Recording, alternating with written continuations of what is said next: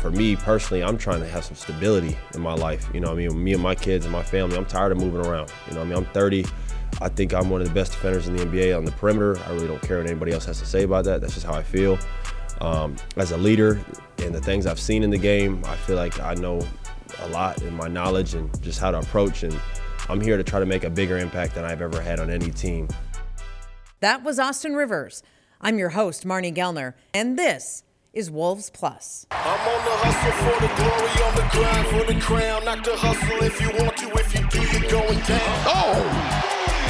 Great catch, great finish. Towns to Gobert. Come on now. That's playing with flow. Towns for three. It is Karl Anthony Towns' fourth quarter. It certainly is. Edwards spinning and finishing.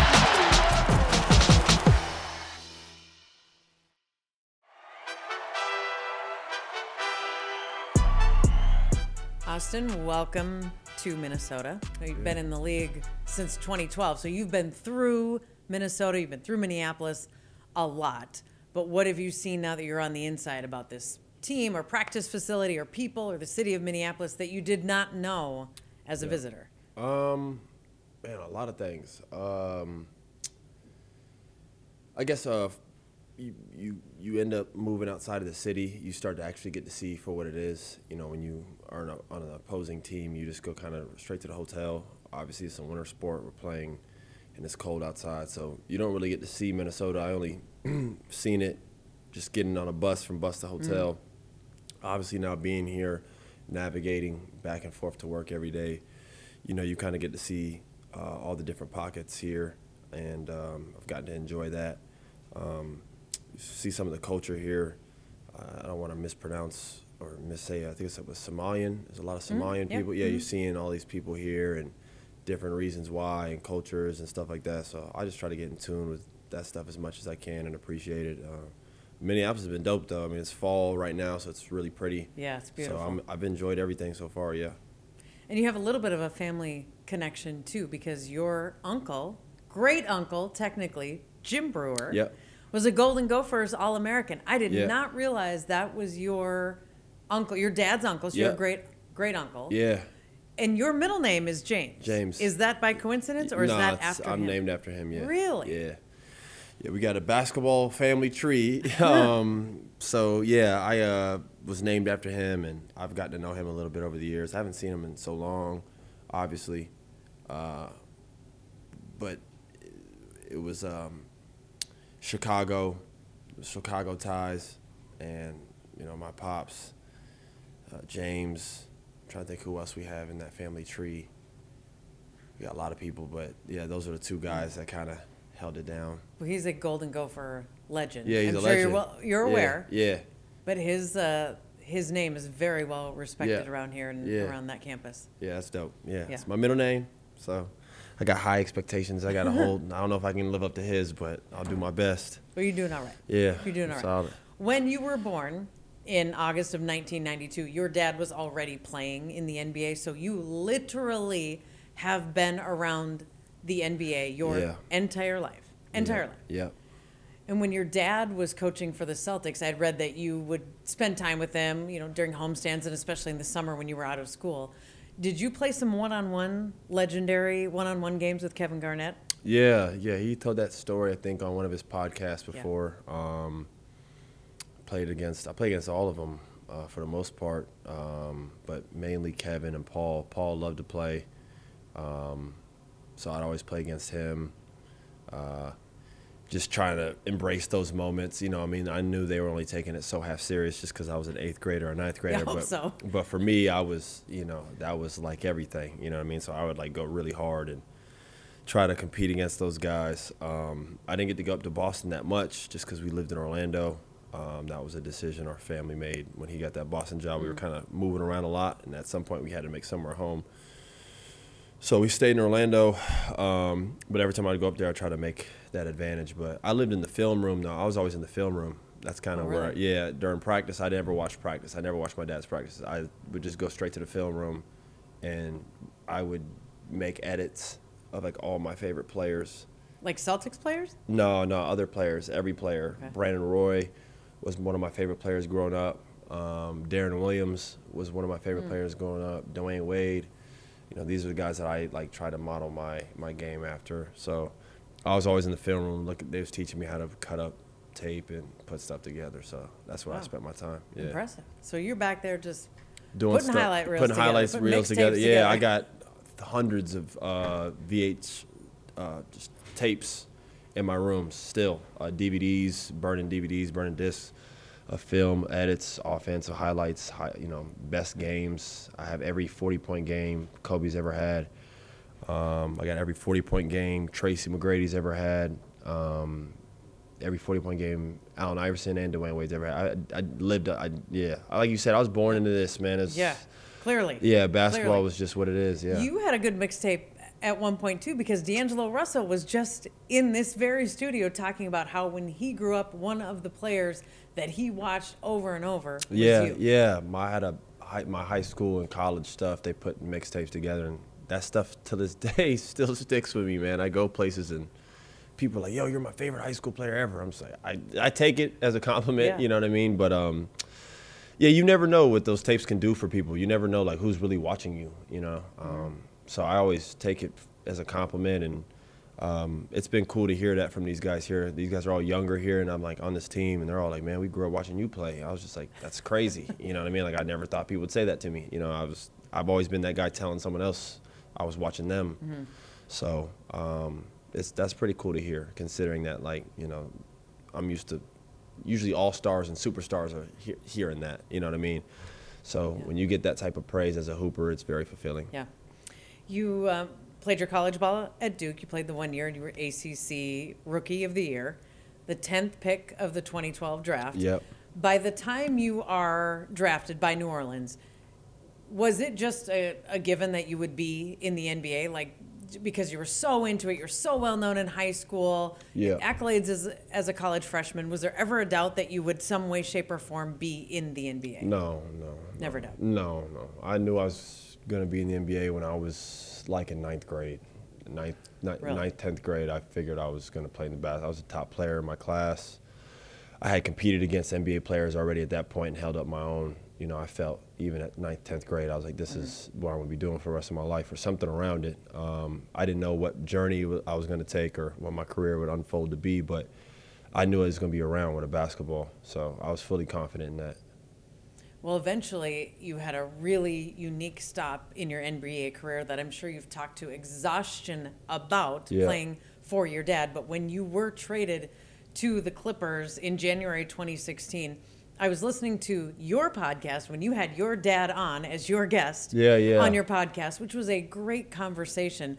And the thing that struck me was the two of you talking about how you had always had your dad as a coach, never your dad as your coach. Yeah. And that the two of you would always talk basketball every time you got together until he became your coach. Yeah. And then you started to talk about life and things outside of basketball. Why do you think that was?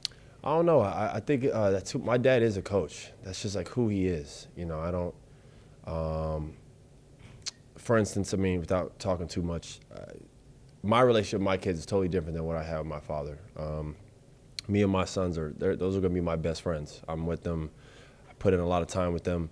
My dad is a coach, man. That's just what he is. So growing up, especially not growing up with him when he went to Boston, I stayed in Florida with my mom. That time, the only time we would get together, it had to be basketball. You know what I mean? That's just he didn't have time to be doing all this other stuff. He just didn't. So everything, our conversations were, well, what are you working on? Or what are you getting better at? Or I watched this game, you didn't do this well. Or you didn't do this well. It just became what it was. So when that opportunity came for me to play for him in the NBA, we both had a confidence. Obviously, there's a level of uncertainty there, but there was a high level of confidence that it would work because he'd always ever been just a coach. You know what I mean? And then we became coach player, and it's funny how that works. We started talking about other things in life, I guess. We started finding that was the first time in my life I really got to know my father, to that level. Was as a grown man already, or a young man, playing for him in Los Angeles. Yeah, ironic that would be the time that you actually talked about things other than basketball. Yeah, it's crazy. We started building from there. Me and my father have gotten closer over the years because I felt like I grew up with him. I had a heavy resentment with him, just because I had to deal with that last name, that shadow. That stuff used to really bother me growing up. I used to like hate being known as his son. Where most kids love that stuff. I'm sure a lot of famous kids love having a famous dad. I did not like it growing up. I just wanted to be known as my own hooper, my own self. I didn't want to have no shadow, no ties. And I like eventually just kind of embraced that and let that go and understood I should be proud of who my father is. It changed for me when I had kids too, when I was like, man, I hope my kids never think of me like the way sometimes I thought of. I think I held him to an unfair standard sometimes, you know what I mean? So as we grow, I guess me and him have just gotten closer and closer. As I've had kids, I've been more understanding of him. So, yeah, it's cool.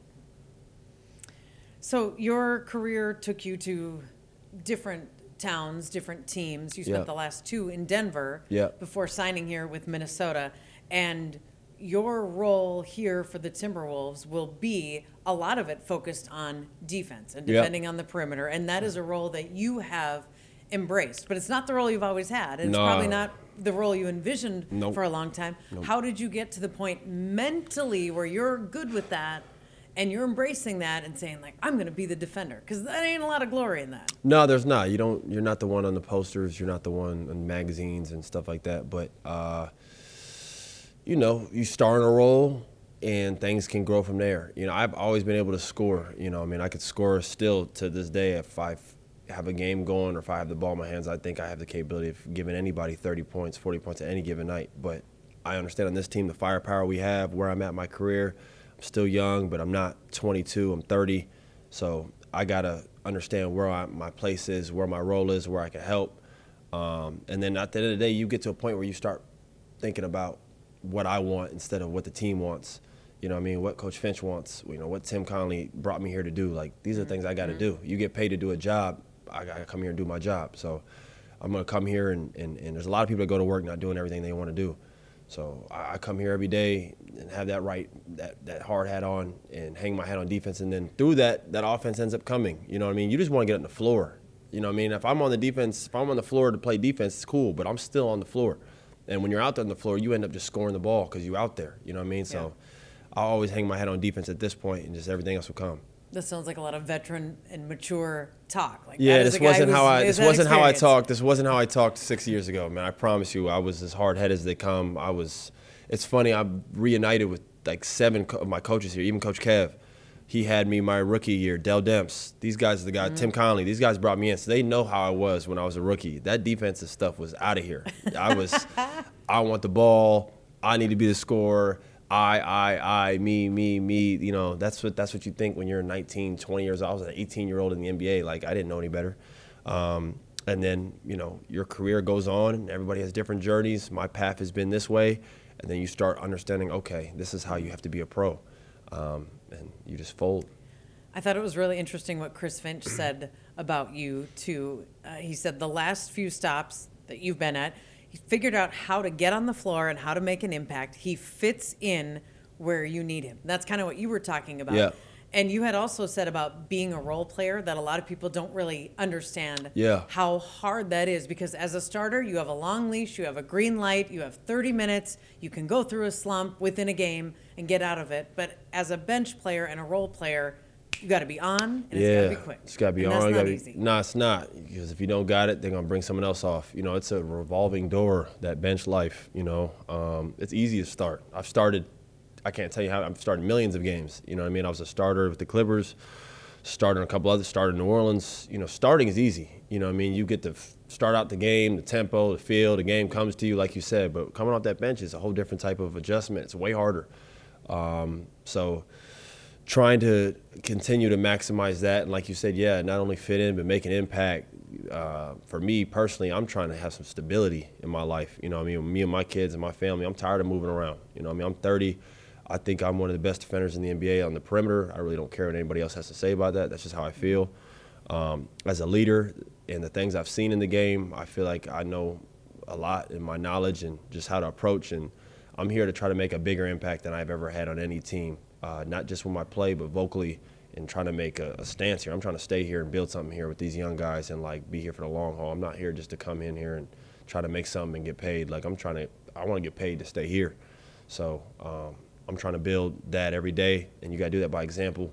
So I saw that today after practice. The team huddles, and it's not open to the cameras, so there's no footage of it. But I saw you walk into the middle of that huddle and all those players and coaches, and you gave a rousing minute and a half of everybody's got to be doing their parts. Everybody's got to come together. That's the kind of stuff you're talking about. Yeah, just trying to put in accountability even on myself. You know what I mean? Mm-hmm. When you put it out there, then it's real. You can't turn back. So, yeah. I had read you said, I've become a role player now, a good role player. That's what I'll be the rest of my career, and I'm at peace with that. Yeah.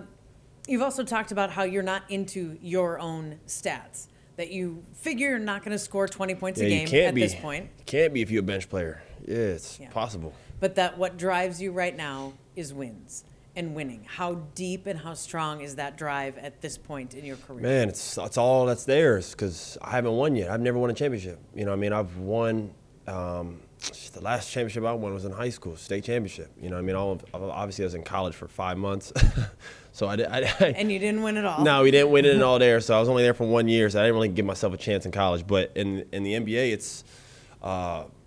it's usually a team will dominate for a period of time. You know, I've been in the league. It's been the Warriors era since I've been in the NBA. It's been like the LeBron or Warriors era. Either one of those teams have won. So I haven't been a part of those teams. But, you know, now the NBA, the landscape, it's a little bit more spread out. There's a lot of teams that could possibly win this year. Obviously, we know who the favorites are. But I want to be a team that's, I want to win. I want to win. There's no better feeling than winning, you know.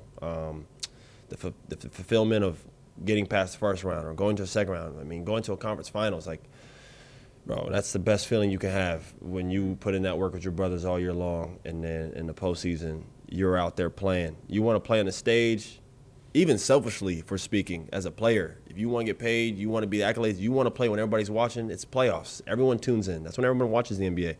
When there's only 4 teams left, that means you got 1 million eyes only on 4 teams. You know what I mean? Like, you want to be in those those games. So that's my drive right now, is I want to be in that stage. Having joined the Timberwolves and seen the talent on this team, and you've been on plenty of talented teams and you've seen countless talented individuals, I just want to ask you specifically about Anthony Edwards, because I've heard you kind of single him out from time to time, or on media days someone asks like who's the best handle on the team or what's standing out to you, and you a couple of times Anthony Edwards. Yeah, he's special. With his young talent, and of all the talent you've seen, what does he look like to you now, seeing him up close and in person every day? Well, he has an infectious personality. You like him right off the rip. You know, right off talking to him, he has an unapologetic, raw energy about himself that draws you to him if you kind of move that way. I like that. I feel like I'm cut from that same type of cloth in terms of speaking it how it is, for better or worse. He has that unfiltered just energy, sometimes too much, but he's just 100% him. He loves the game. He's a worker. He doesn't want to be great. He expects to be great. And there's a difference. You know, I mean, some guys want to be good and want to be this or that, but like Ant expects it. You know, like he already considers himself him. I love that about him. I love how he views himself, the standard he holds himself to that young at 21 years old. It's a turn on as a hooper to want to be around that.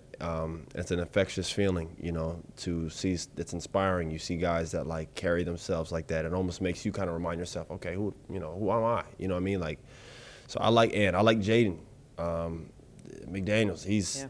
Dude, you talk about talent. Like, he's scary. You know what I mean? And they got some guys here that, bro, I'm telling you, we keep moving the right way, we're gonna have a dangerous team. That's what we're all hoping. Yeah. That's what we're all hoping. Yeah.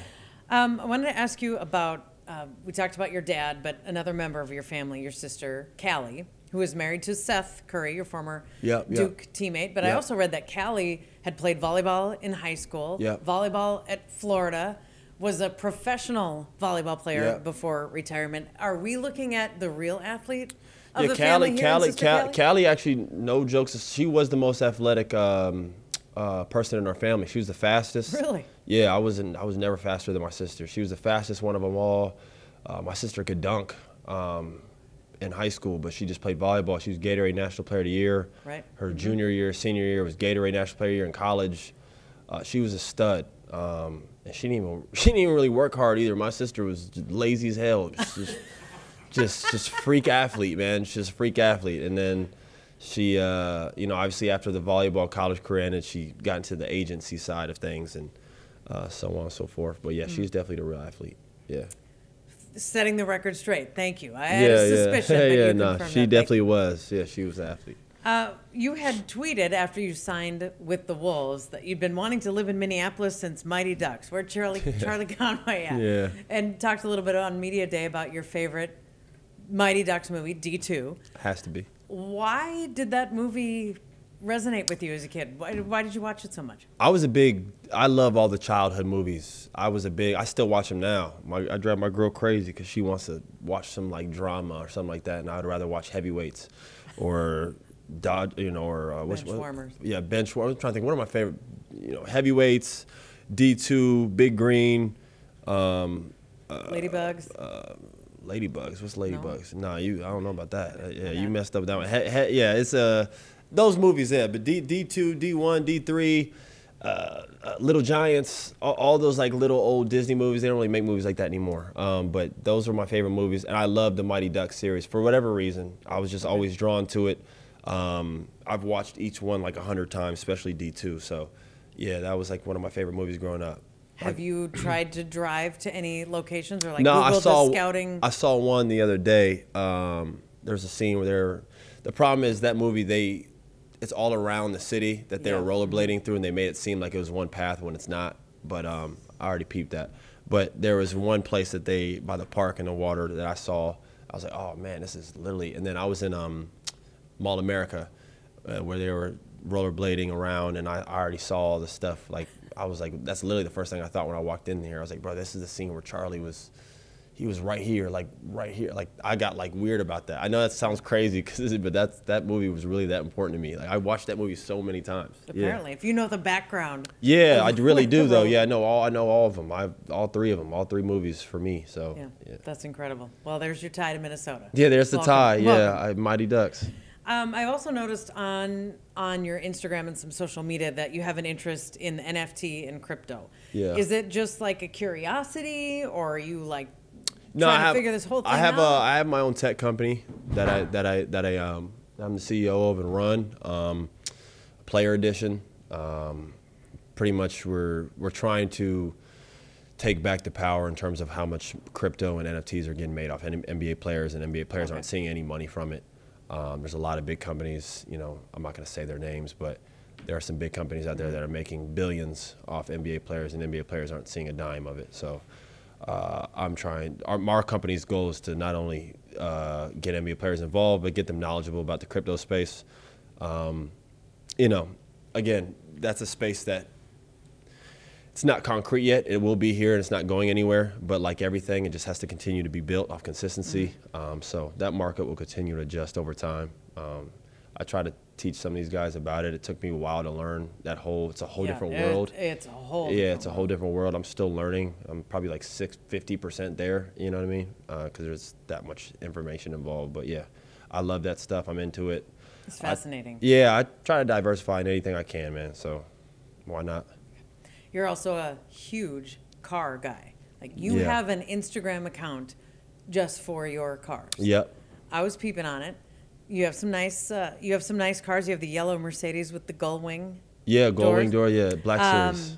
The Porsche Chrome Flare Python green. Yep. You did your research. Look at this. But what I was thinking while I was looking at these beautiful, gorgeous cars is, do you have a Minnesota car, and in particular a Minnesota winter car? Like, I got a truck. I got a truck here. Yeah, so I just have a normal truck. It's gonna get beat on. I didn't bring none of my toys up here. We're not gonna get the winter salt. They won't. On those cars. They won't touch Minnesota. No. Maybe next summer, because it's beautiful here. I'll bring them in the summer. I actually wish I had one of them here now in the fall, because I love driving cars through the fall. Greenwich is one of my favorite places to drive a car through. When it comes fall and the trees are like orange and red. Yeah, it's great. Drive like a stick shift Porsche through there. That's like my dream. I just want to, no music playing, top down or windows down, just hearing the engine, driving my car, just me and my car. Yeah, that's like what I want to do. That's all I do is look up cars, do stuff with cars outside of basketball. If it's not basketball with my kids, it's something to do with cars. It's cars. Yeah. Well, Minnesota, if you can take that drive, this would be a beautiful place to do it in the fall on a beautiful day. We've got the hills, the trees. Yeah, it's yeah. spectacular. I didn't know it was like that here. I really didn't. I didn't know y'all had all of this to offer. Just being here for a month now, seeing all this weather, the colors. I didn't know you got 4 seasons like this. I always thought of Minnesota as winter soda. Yeah. Yeah.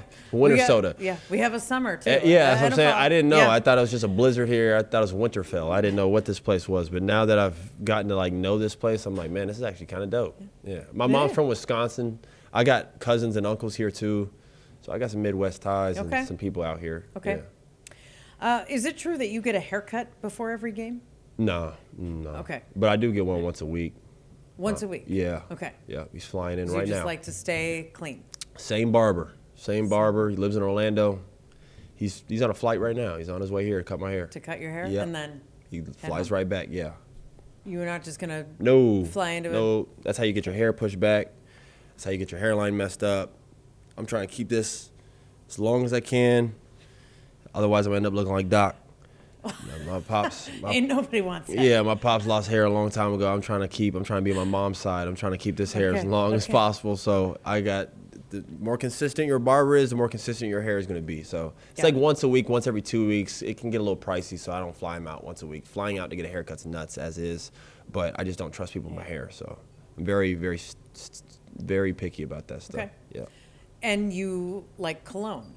I Yes? do like cologne. I like Okay. smelling good. Yes. Yes. Yes. Okay. Well, the quote I read from an article you did or a podcast. Well, you did some that- research, man. This is this You is said, impressive. I feel like I have to smell good. Mm. I'm self-conscious about how I smell. When I was young, I used to like Curve and Axe. Yeah, when I was a kid. Yeah. But then you graduated to the nicer department Yeah, stores. And then yeah, you yeah. would spend like an hour Yeah, I just still do. smelling different things. Yeah. And you said trying to figure out what's different. Like, give me something that not everybody's buying. Yeah, I 'cause don't- want to smell like everybody else. Yeah, I don't. I have a thing. If I find out someone has the same cologne, if I spray something on me and someone guesses what I have on, I'll never wear it again. Really? It really bothers me that someone can smell just like me. I don't want to go into a place and have another man smell like me. Does that Okay. make any sense? Yeah, yes, I just don't. yeah. Even it doesn't have to be expensive wine. It doesn't have to be expensive cologne. It could be $10, $20. It doesn't have to be like a multi-$100 bottle of cologne. Like, I just want to smell unique, something that smells like me.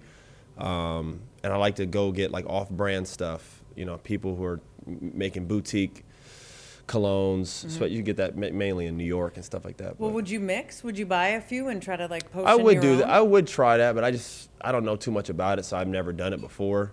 But the other day I bought a cologne and somehow Aunt knew what it was. Aunt was like, "That's something." So you're like, Oh, I gave that shit away that day. I gave it away to my friend. I was like, "You can have this. I'll never wear it."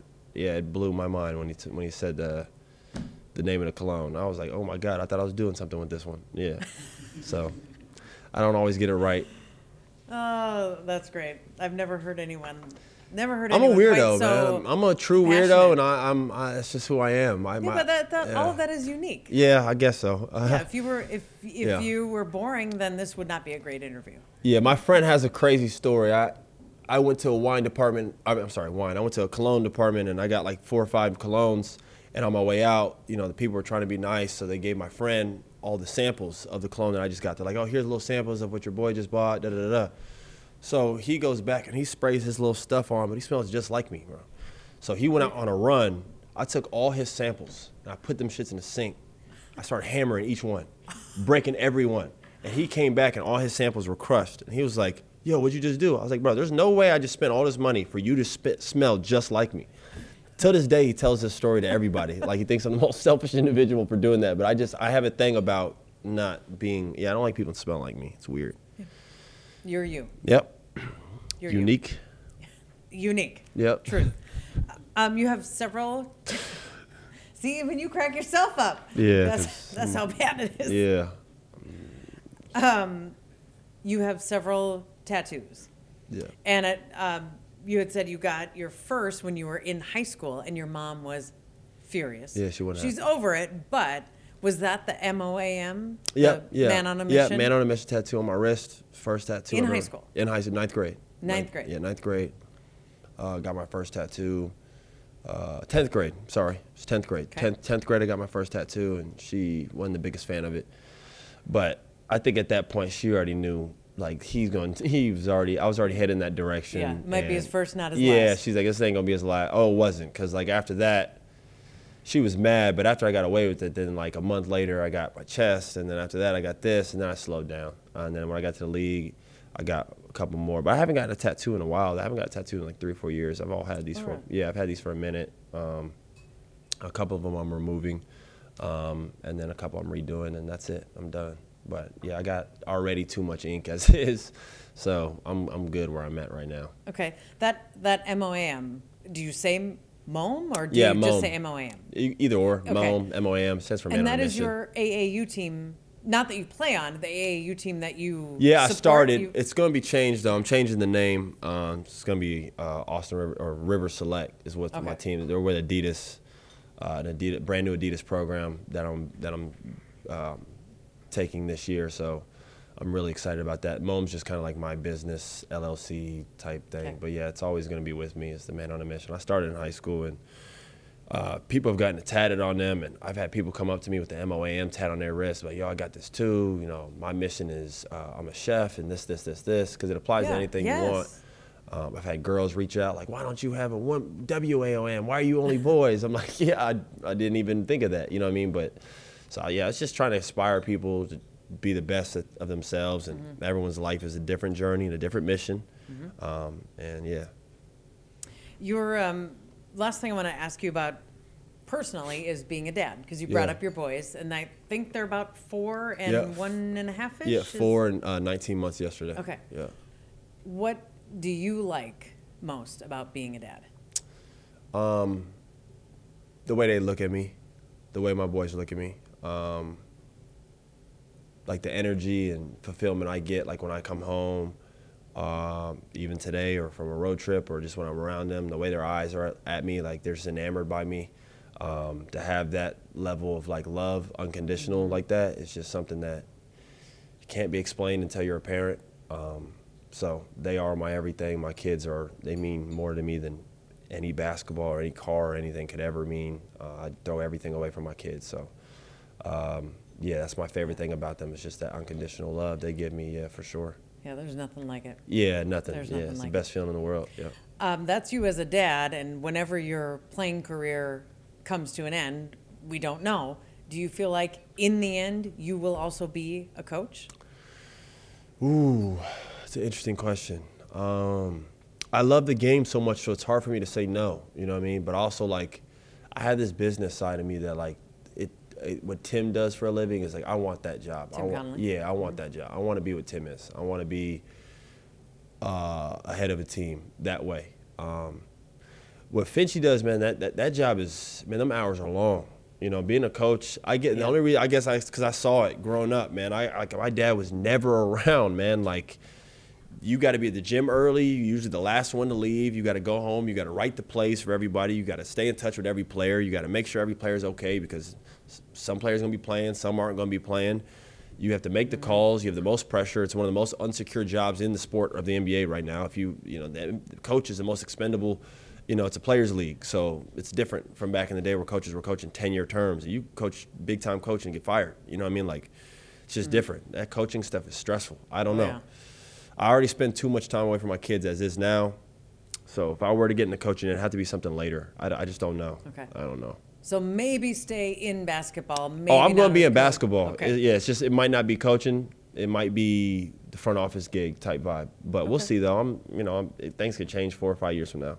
I don't know yet. Get your whole life. Yeah, in. yeah. Just trying to take it one day at a time. But, yeah. Well, you are an interesting individual. Thank you. I'll take it as a compliment. It is meant as a compliment. All right. Yeah, you are interesting and engaging. So it's been nice to get to know you. Thank you. Likewise. I Thank you. appreciate it. Yeah. Thanks.